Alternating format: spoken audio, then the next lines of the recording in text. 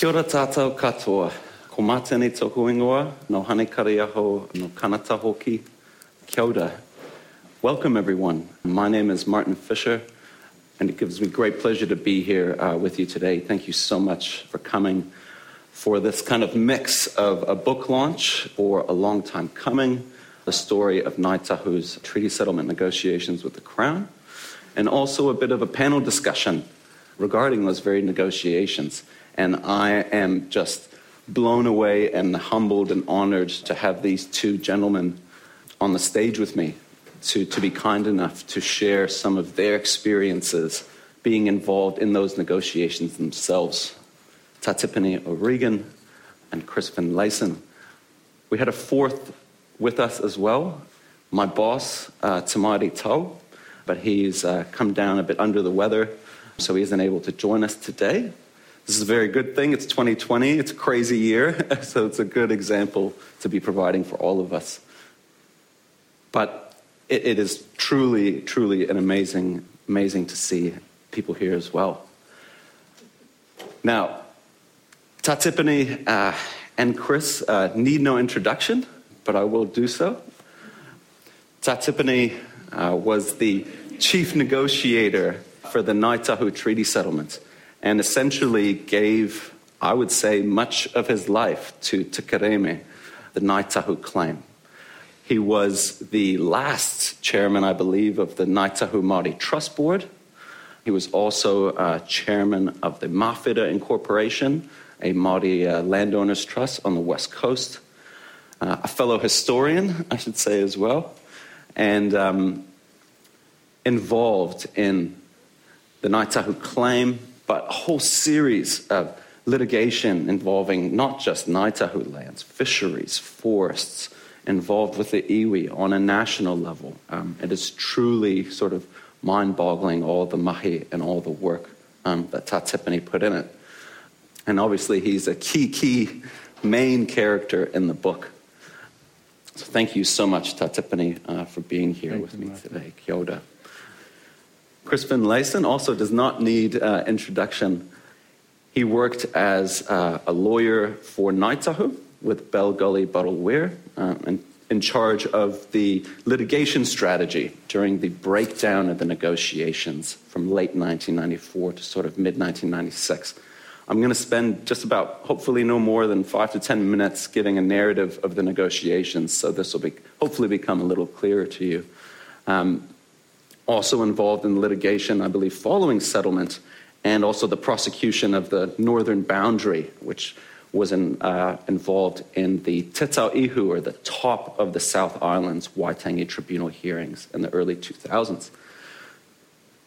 Got into Parliament in 2005, that very crazy 2005 election, and was Minister of Treaty Negotiations, very obviously interesting for our own purposes, having worked for Ngāi Tahu, and then also been the Minister for the Crown for easily the most treaty settlements that have been signed in all of New Zealand's very relatively short modern treaty settlement process. But also Attorney General, Minister of Arts, Culture and Heritage, and a whole series of other portfolios as well, Minister of Intelligence Services and various associate ministerships. And he left Parliament with one of the most memorable valedictory speeches, I believe it was in 2018, but now back in private practice. Te Maire, I have to mention, Te Maire is my boss. He's given me the great honor and pleasure and just mind-boggling that I've been able to work with him at the Ngāi Tahu Research Centre at the University of Canterbury. For the last 6 years. Te Maire is also upoko of Ngāi Tahu. He is Associate Professor of History, and as I said, he's the Director of the Ngāi Tahu Research Centre. And in many ways, this book isn't possible without Te Maire, so I really wanted to speak to that opportunity that he's given me. I am originally born in Hungary, but I grew up in Canada. That's where I get this funny accent for those of you who don't know me in the crowd. But yes, I've been as I said, very fortunate to be working in the Ngāi Tahu Research Centre for the last 6 years and had the opportunity to write this book, a story of the Ngāi Tahu Treaty Settlement negotiations.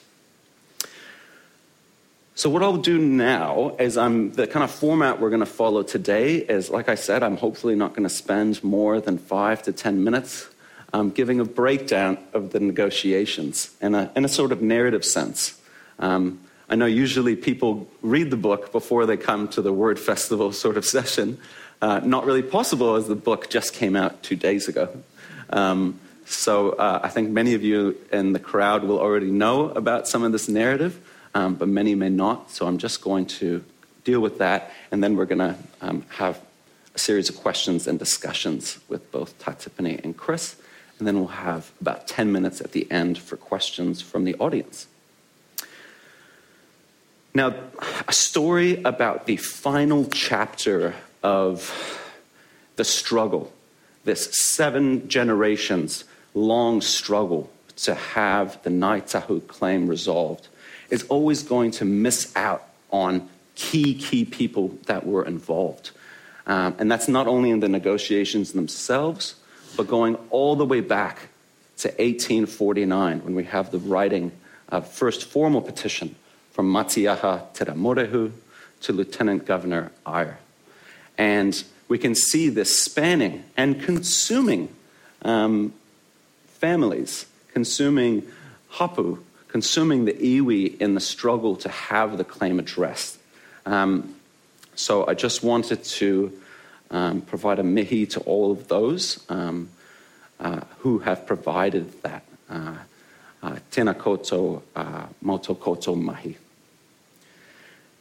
Now, the Ngāi Tahu claim, in a nutshell, is based on 10 land purchases between 1844 and 1864, over 34 million acres of land, easily up to about a half of New Zealand's land area. This was sold over 20 years from 1844 to 1864. Barely 35,000 acres of lands were reserved, fractions of the total. Just under about 15,000 pounds for all of those lands. A couple of $1 million in today's dollar value.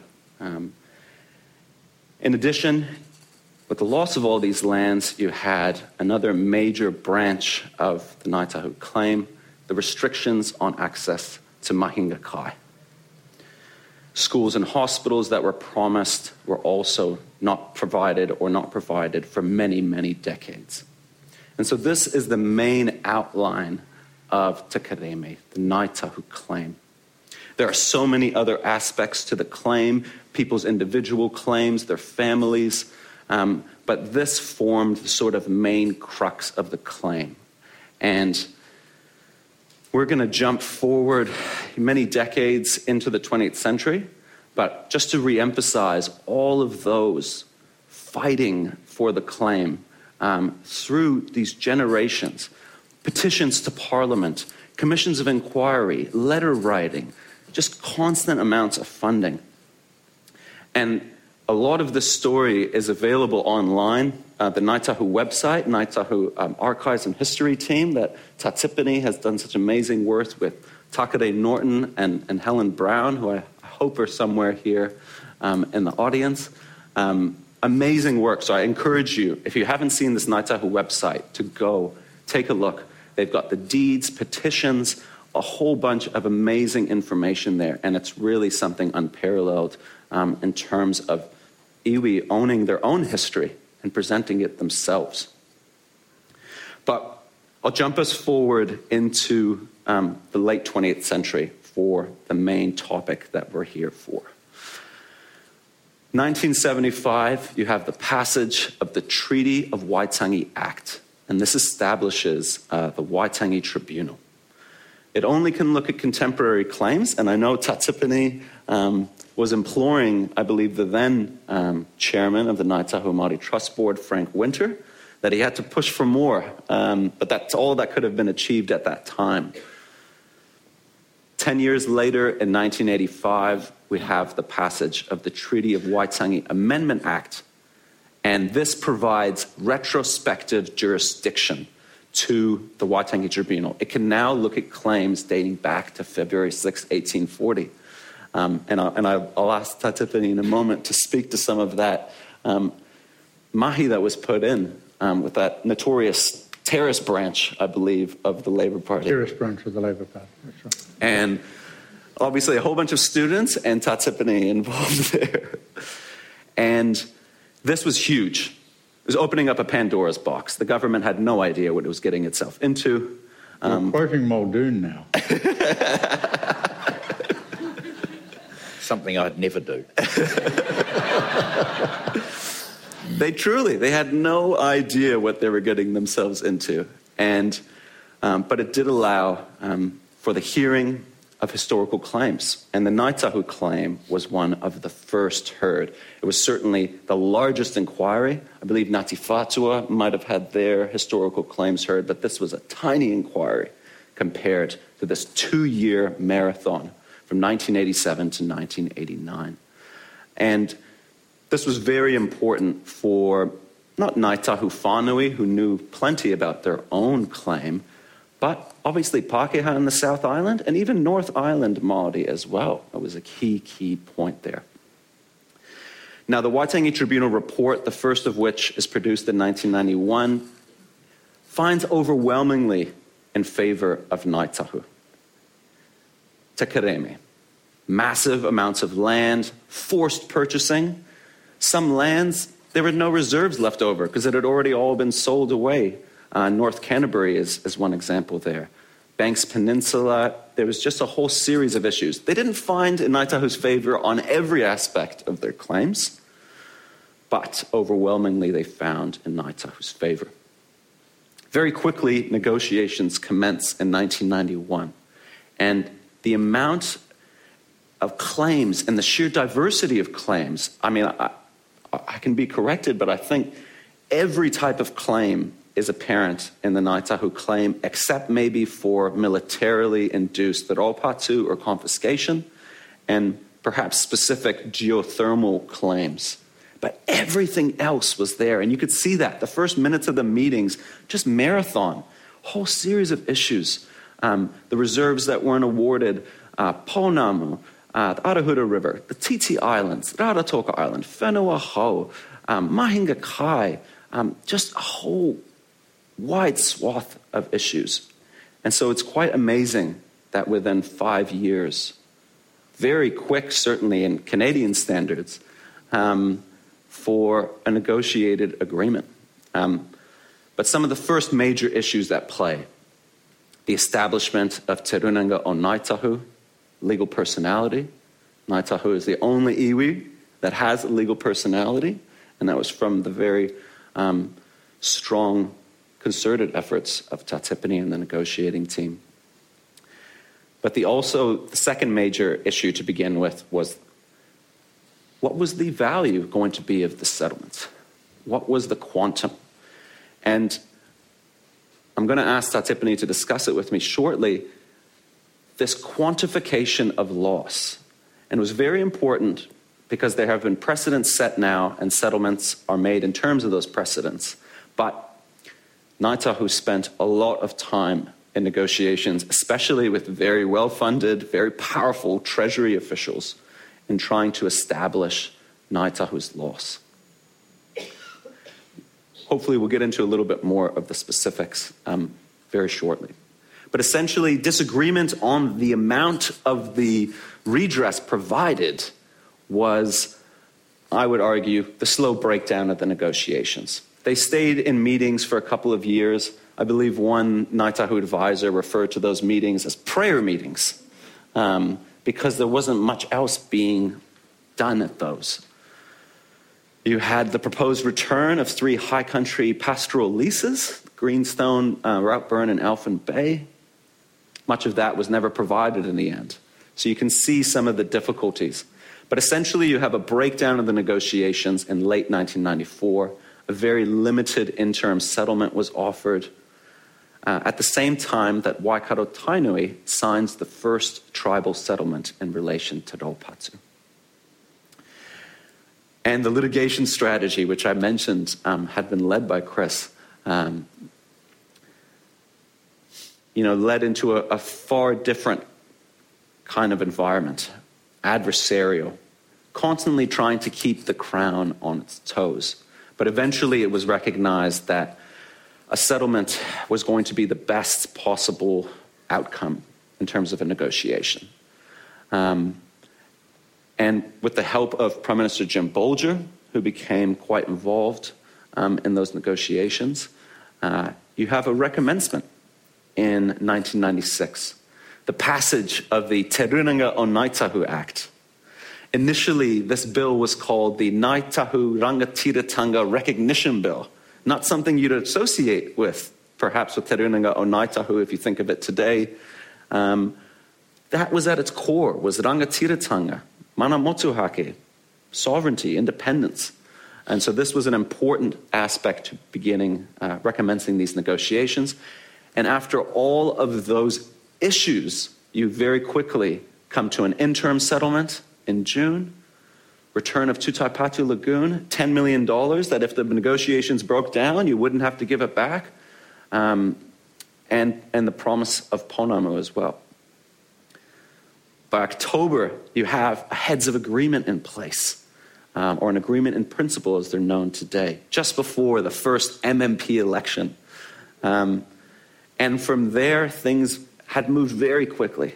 Just over a year, a deed of settlement, which was, I believe, amazing that it was actually produced in about 13 months. This is something that should have taken years and years. And legislation passed the following year in October 1998. Here we finally had an apology delivered by the Crown, by Prime Minister Jenny Shipley at Onuku Marae in Akaroa. I say in the book that most Ngāi Tahu wouldn't call the settlement fair, but it was what could be achieved within the circumstances of that day. And it was an amazing achievement, and it has changed New Zealand forever. Now, I will stop speaking, and I'll just ask a few questions from my fellow panelists regarding their own involvement in these negotiations. Tipene, I was hoping you might be able to comment on some of that early period, the multiple streams taking place, fisheries, land, and forest. Because for us, it seems like it was just one thing happening, but it seems to be so much bigger. Indeed. Well, kia ora, Martin, tēnā koutou. I think the thing that, when I say this in the foreword to the book, Martin has been extraordinarily well placed to basically examine the settlement process and the negotiations, because he was working in the Waitangi Tribunal and the Office of Treaty Settlements, and then he has become, right through the relevant period, he's had access to all that material there, and he then became entwined in the snares of University of Canterbury with under the guidance of Chief Fisherman Te Maire Tau, unfortunately not with us today. Now,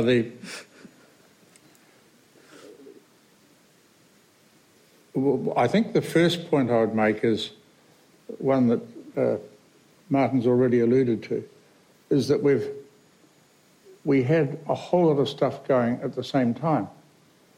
The fisheries litigation started in 1986, the same year that the Ngāi Tahu claim was filed with the tribunal.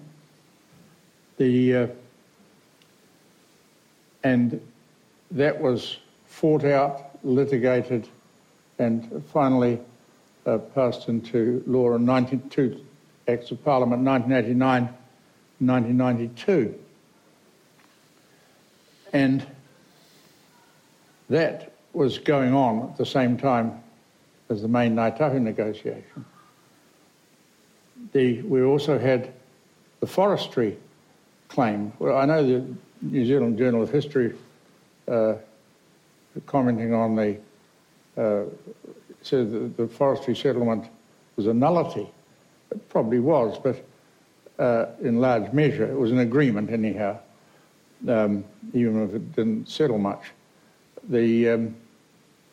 It basically promised what the parties would do if there ever was a settlement. And but it set up the Crown Forest Rental Trust and those sorts of things. Now, all of that litigation, negotiation was taking place. There was a whole battle over the State-Owned Enterprises Act was going on. The State-Owned Enterprises Act, we feared, was going to allow the Crown to dispose of assets that we'd be interested in having in a settlement. And that was not far from Richard Prebble's mind either, I might say, even if Roger Douglas hadn't thought of it. And so there was this enormous rush to get the claim actually filed before the State-Owned Enterprise Act came into force. There was a negotiation and the bringing of Māoridom together. We got Sir Hepi Te Hehe to lead a delegation to meet David Longy and Geoffrey Palmer. And, of course, they were on pretty new ground. I'll give you a bit of backstory on that in a moment. But the interesting thing was that you probably know the history of it. One night, Muldoon got drunk and declared a snap election. He made some quite famous quotes such as, Prime Minister, you haven't got much time to get a general election underway. No, but neither have my opponents. And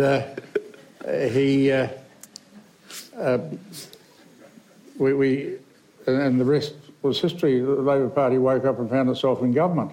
To its enormous astonishment. And they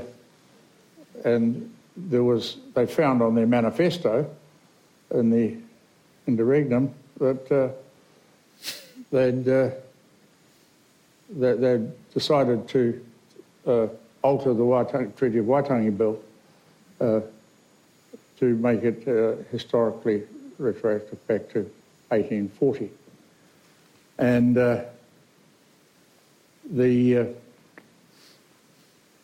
or make the tribunal, give the tribunal the extra jurisdiction. Well, that came about because in 1975, I and some of my compatriots failed to persuade our tribal leaders to go the whole hog with it. So they said 75's the first phase of the Treaty of Waitangi Tribunal Act was to deal with matters occurring after 1975. And we wanted it to go back for that. There was a lot of caution and a lot of opposition within the Labor Party caucus to that. They divided roughly 50-50. Norman Kirk backed it but couldn't carry his caucus on it. And so we spent the period in between. Martin's referred to the terrorist branch of the Labor Party. Well, it was an interesting little group. The treasurer was Bob Jones's sister. The chairman of the terrorist branch was a man called Michael Hirschfeld, who was at the time, when I met him, he was the junior vice president of the Labor Party. His father was a metal merchant in Wellington.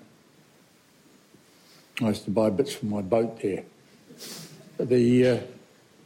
Anyhow, one night in the early hours of the morning, when most of the annual conference of the Labor Party was snoring its head off but still in attendance,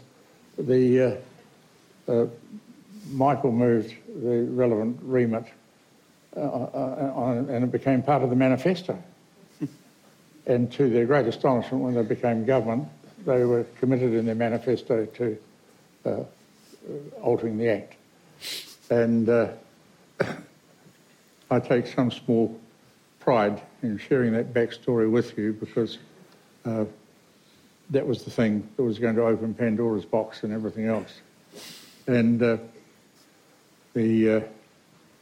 was a huge amount of negative comment, much of it from within the Labor Party. Now,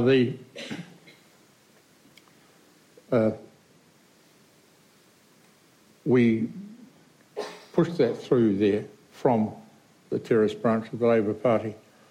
And when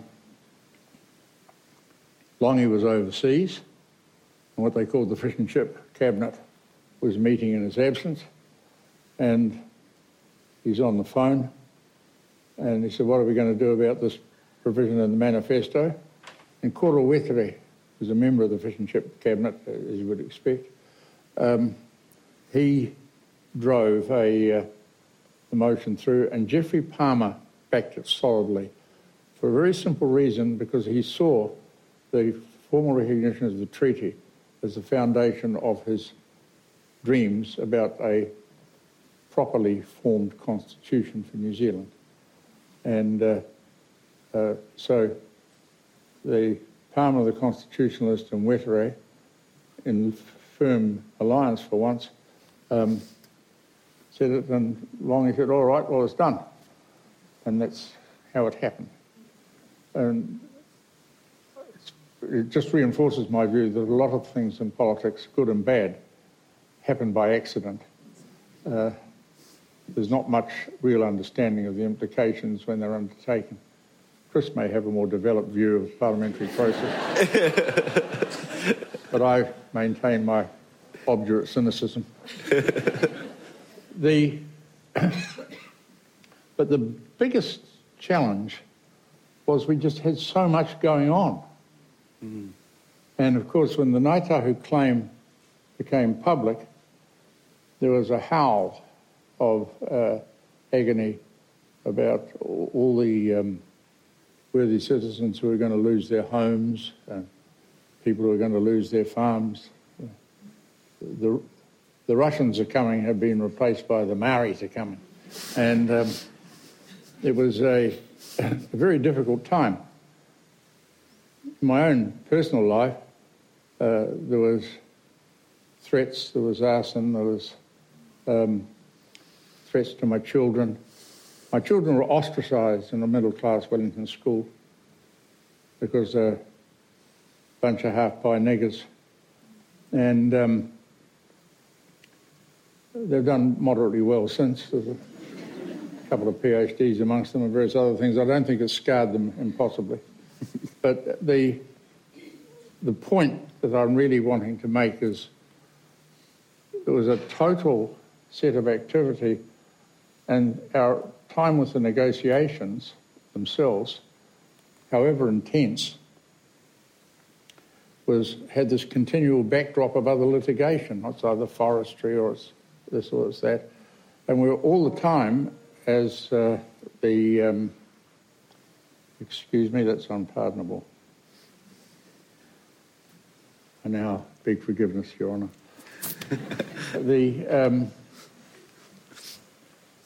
That was the greatest challenge. But deciding on the quantum was quite an interesting thing. We realised very well that there was no way New Zealand could afford to meet the common law value of our loss. And I'm just talking about the reserves not awarded. The reserves that were promised and were not awarded, that was, well, we had them valued. Quite early in this stage, the negotiation, because I argued that the Crown should acknowledge Ngāi Tahu's, even though it could never meet the cost of a full value of the loss, they owed us at least the acknowledgement of what we'd lost. And we called this the peg, and put a peg in the ground on the value. What was the value in 1990 terms of the loss of what is described in the reserves as the New Zealand Company reserves, which is where the idea came from, of the tenths. Every tenth, after survey, every 10th acre of fair average value, rural and urban, shall be reserved for the vendors to hold in perpetuity. Now that's, you used to be able to buy that when I was a young teacher. That was in Jellicoe's little book on the New Zealand Company's native reserves. You picked up the government printer. Then went on remainder. And we bought them up in bulk.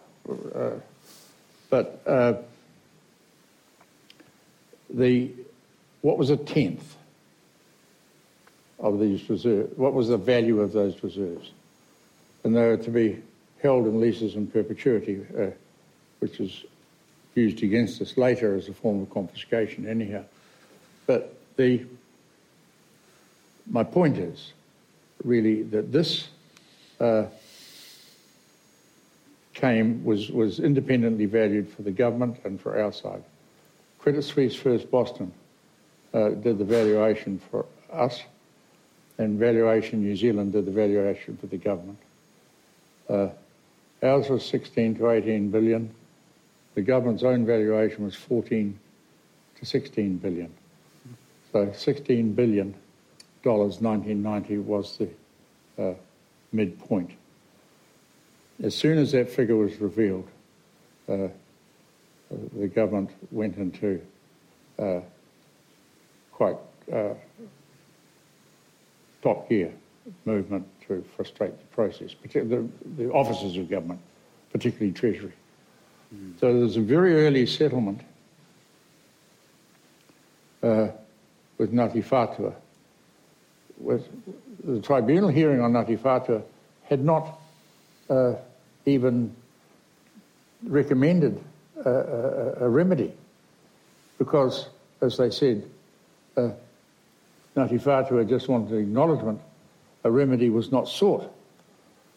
And so the tribunal invented a remedy, and in order to produce a remedy for Ōrākei, for Bastion Point, they came up with the notion of need rather than right. And Treasury thought their heaven had fallen upon them. You know, it was with all its fruits, because the Crown then desperately tried to establish a basis of remedy based on need. And so all the tribes started the racing around trying to register everybody, because the proxy for need was population. And so that's how that came about. And Treasury started making pronouncements about this, and we were, indeed ourselves, desperately trying to get all those people who we knew in Ngāi Tahu that didn't. They came to all the tangis and worked on the marae and that, but they didn't register with the Trust Board. We were trying to get them all registered as hard as we could. And that was a major effort too. I had more people on my roll as the Tika Māori member of the Ngāi Tahu Trust Board, that's all those in the North Island and overseas. I had more people on my roll than the other six members had for the whole of Te Waipana we put together. Because Ngāi Tahu just hadn't bothered to register with the Trust Board. Once you got your education grant, that was it, you forgot about it. And So for my generation, the arguments about population versus need versus rights, these sort of ideas all became major elements in our heads.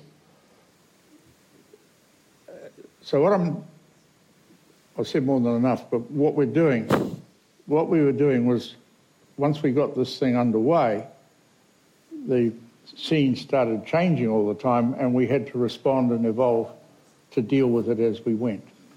It was an interesting tussle, but essentially the prospect of the peg at 16 billion knocked them out. So that's why they cut a deal very quickly with Ngāti Whātua, and by Minister Doug Graham's own advice to the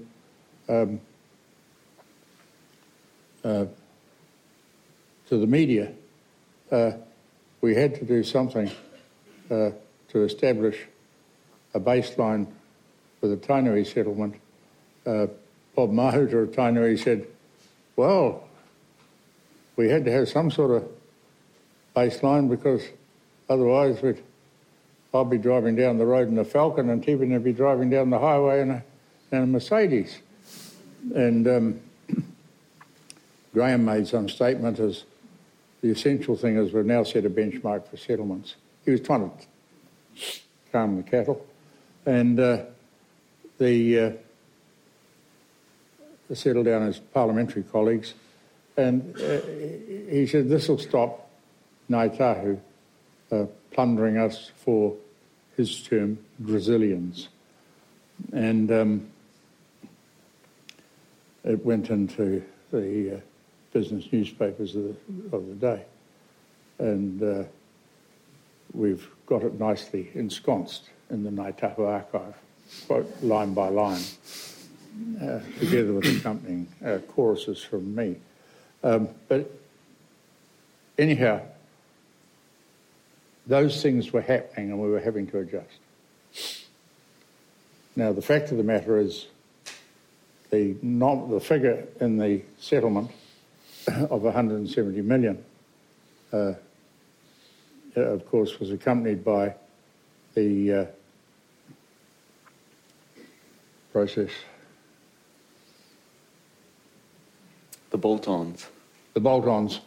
And Doug said, Jim Bolger said to me one day, well, 170 million plus Rarotonga is an island in Whāvea Strait,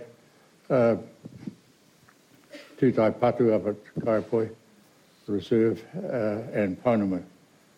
And is it agreed? I said, well, he said, you can't have more than Bob. And I said, well, I'm not negotiating for Bob. I'm negotiating 50% of the land area of New Zealand. I'm not negotiating about a river and a few puddles in Waikato. And I don't care, you can't have more than Bob. And I said, well, I want my bolt-ons.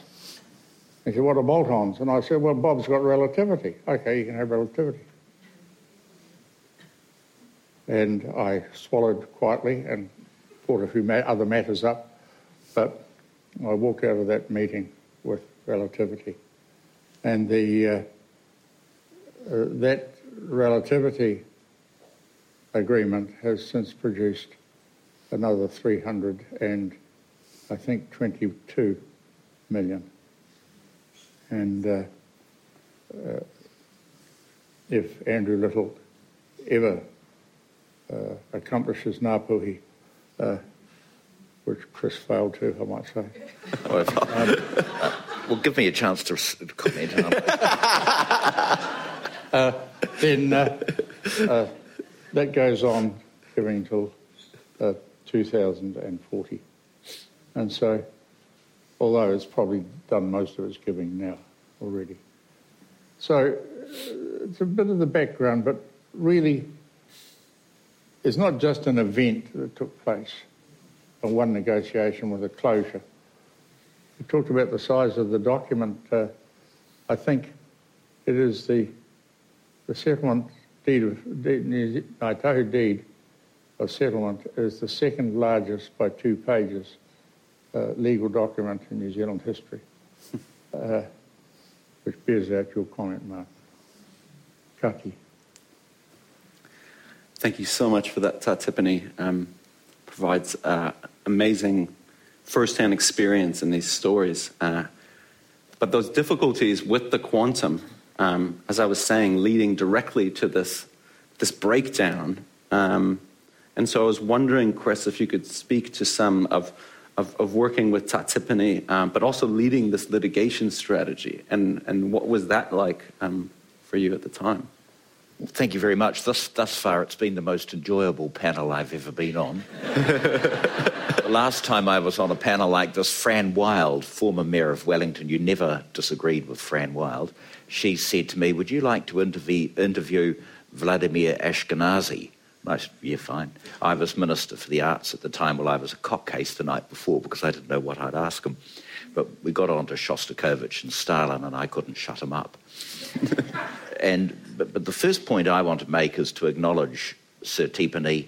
In my experience as treaty negotiations minister, negotiations succeeded where you had strong leaders. And so I think of Tamati Kruger with Tūhoi, Api Mahuika with Ngāti Porou. He mentioned Ngāpui. They call it Ngāpui of 1,000 holes for a very good reason. Whenever I met with Ngāpui, I felt like the former Secretary of State for Northern Ireland, Willie Whitelaw, who used to dread flying into Belfast and meeting with the Catholics and the Protestants, and he would begin meetings by saying, good morning, folks, can we agree what day it is? That's how I felt negotiating with Ngāpui. And, of course, there are places like Whakatohia who never miss an opportunity to miss an opportunity. And so you've got your hat, and I can't emphasise enough the importance of leadership.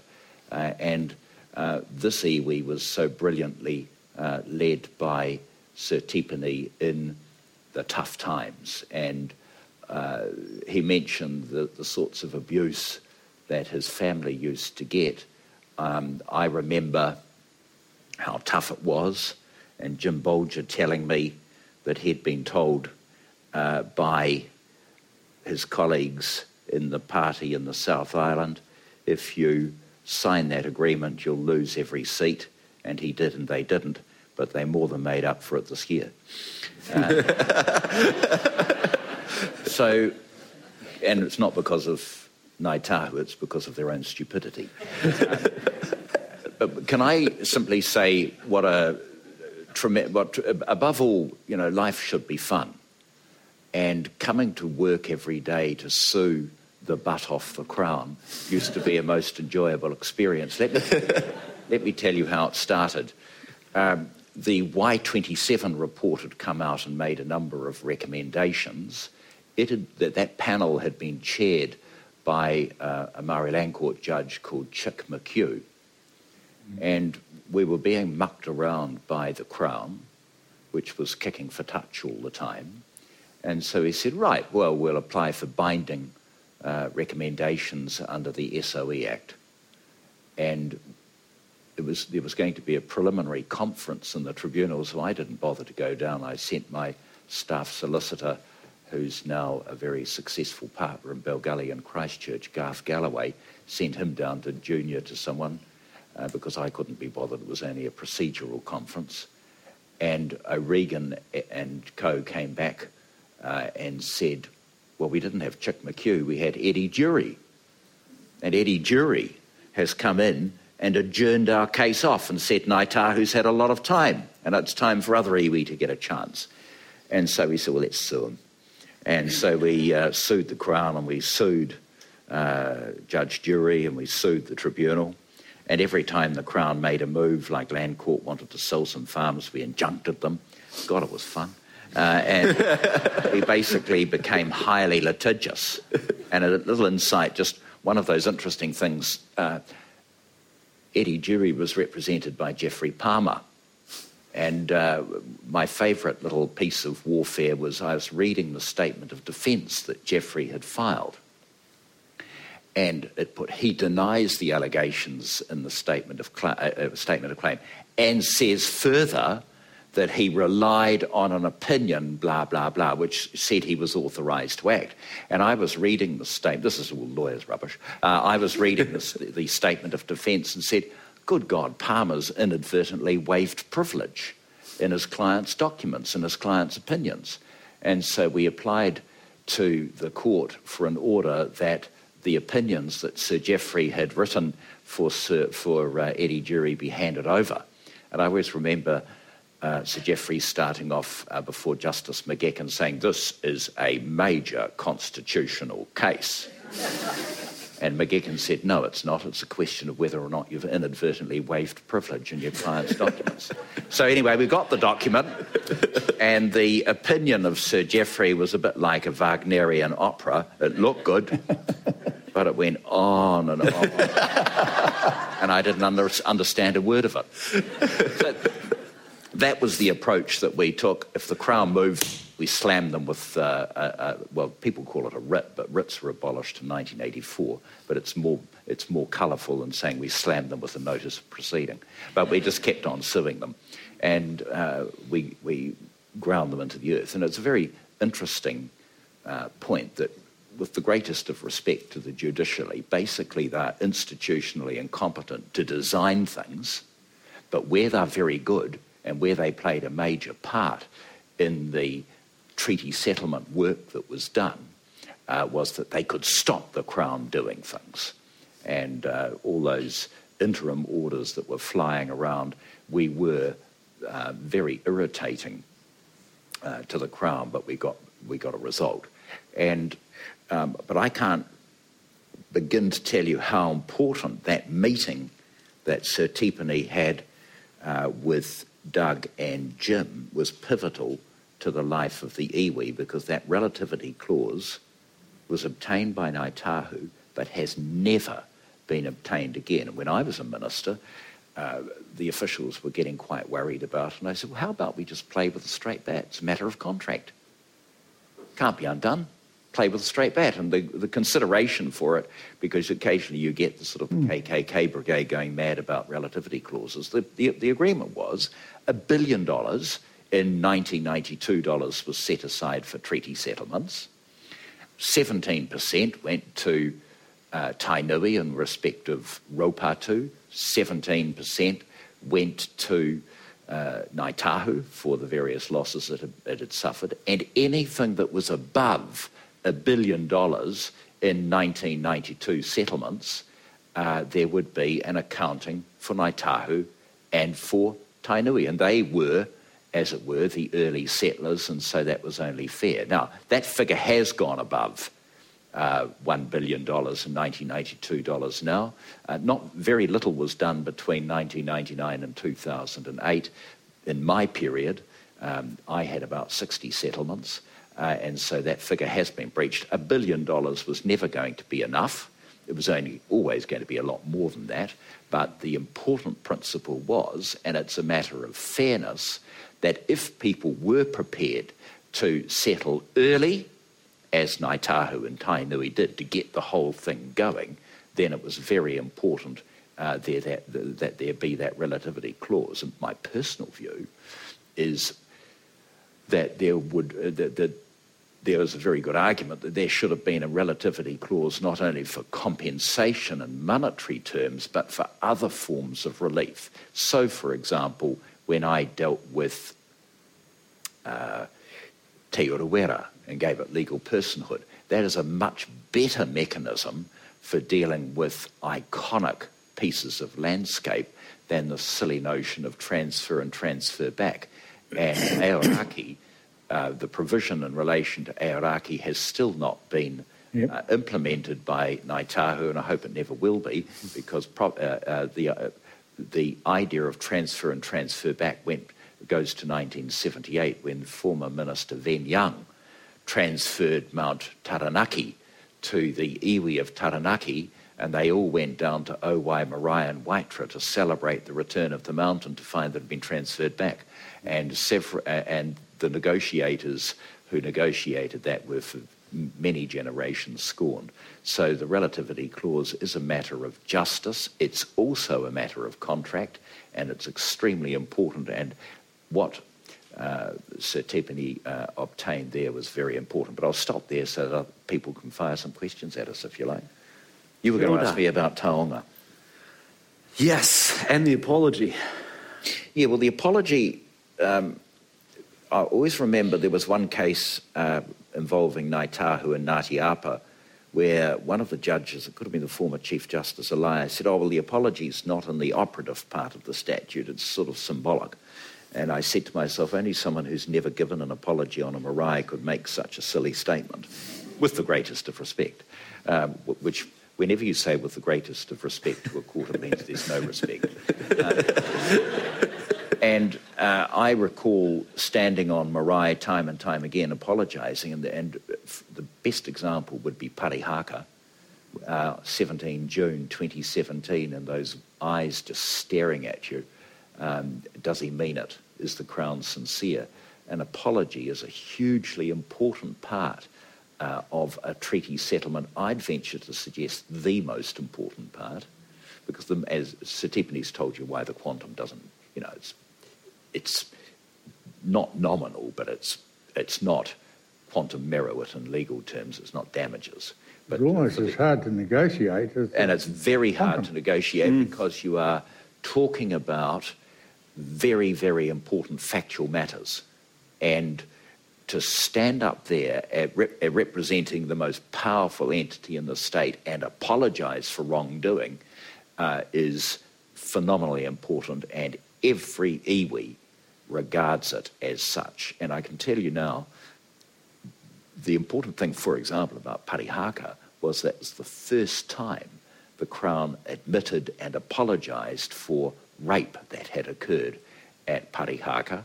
And some days afterwards, there are some really nasty elements out there, wrote to me and said, how dare you apologise for that sort of thing? It didn't happen. So this stuff is very, very sensitive, and apologies are extremely important. Perhaps we could finish with your opinion on that as well, Tipene. You're saying the negotiation was almost as difficult as that quantum. Was the delivery of that apology, did it fulfill what you were looking for at that point? Well, it was very challenging. And I agree very much with Chris about its importance. But unfortunately, it becomes quite difficult to keep reminding our own young people of the significance of that agreement. And in the general view of things, the Crown can do no wrong. Well, that's not true. But there is a general principle. That's why you have ministers to go wrong, because the Crown can't. The Crown lives at a building in London, and what is the Crown? It's a concept, a notion. But the general thesis is that it can do no wrong. I think the most important thing about the apology in Ngāi Tahu's case was what it says about rangatirataka or rangatiratanga. And it is enormously important that a tribal nation should be able to decide on what its own memory is. It should be able to say who its members are, and it should be able to do a range of things in terms of the treaty, which the Crown's duty is to recognise rather than permit through the parliamentary process. So it's often argued, I'm often asked, what's your greatest achievement? And I said, well, apart from the fact that I managed to keep the same wife nearly 60 years, and my children, which I do quite quickly. But the other big thing I've done is I secured the legal personality of our people. And you might say, what's it matter? Because Parliament, until that exercise, has been the source of all your identity. Parliament says who you are. Parliament just authorises your name. Parliament does everything. Parliament decides you're a citizen or you're not a citizen. And the general view of the parliamentary process was that Māori were individual New Zealanders. They weren't arguing about that. But that the tribe did not exist. There was a group of people who were connected.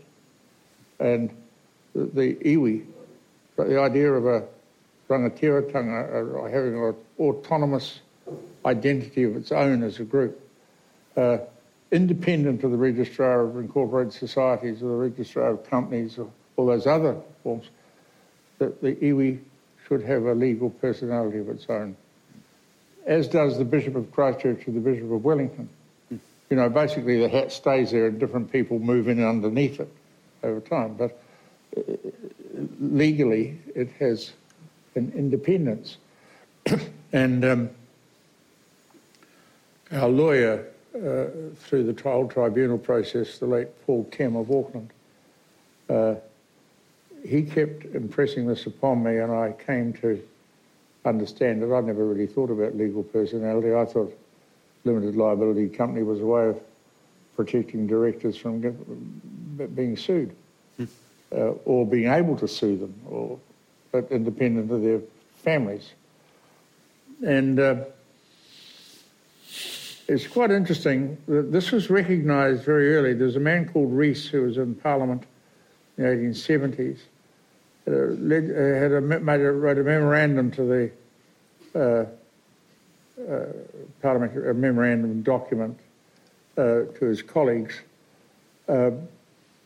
and he said it is an extraordinary thing that we, and I paraphrase him, we who have spent the last 300 years evolving the joint stock company should come here to this remote place and find the concept and the people completely seized of it. It's already in existence, and then all we've done is set about destroying it. And so recognition of the iwi and the tribe as a people, as having a legal personality of their own, it does not come from Parliament. Parliament's only function is to recognise it. And that is the thing which I regard as my most important contribution. Most of the other stuff lies in like a demolition site around me, but that is a fundamental thing. And I think it will be seen as it is the closest we'll get to functional recognition of the rangatiratanga principle. Thank you so much for that, Tipene. Apologies, we can't do questions, but I'm sure we all appreciated how amazing it was to have these two gentlemen up here to share these stories with us. So thank you both, and thank you to the crowd as well for coming here today. Kia ora.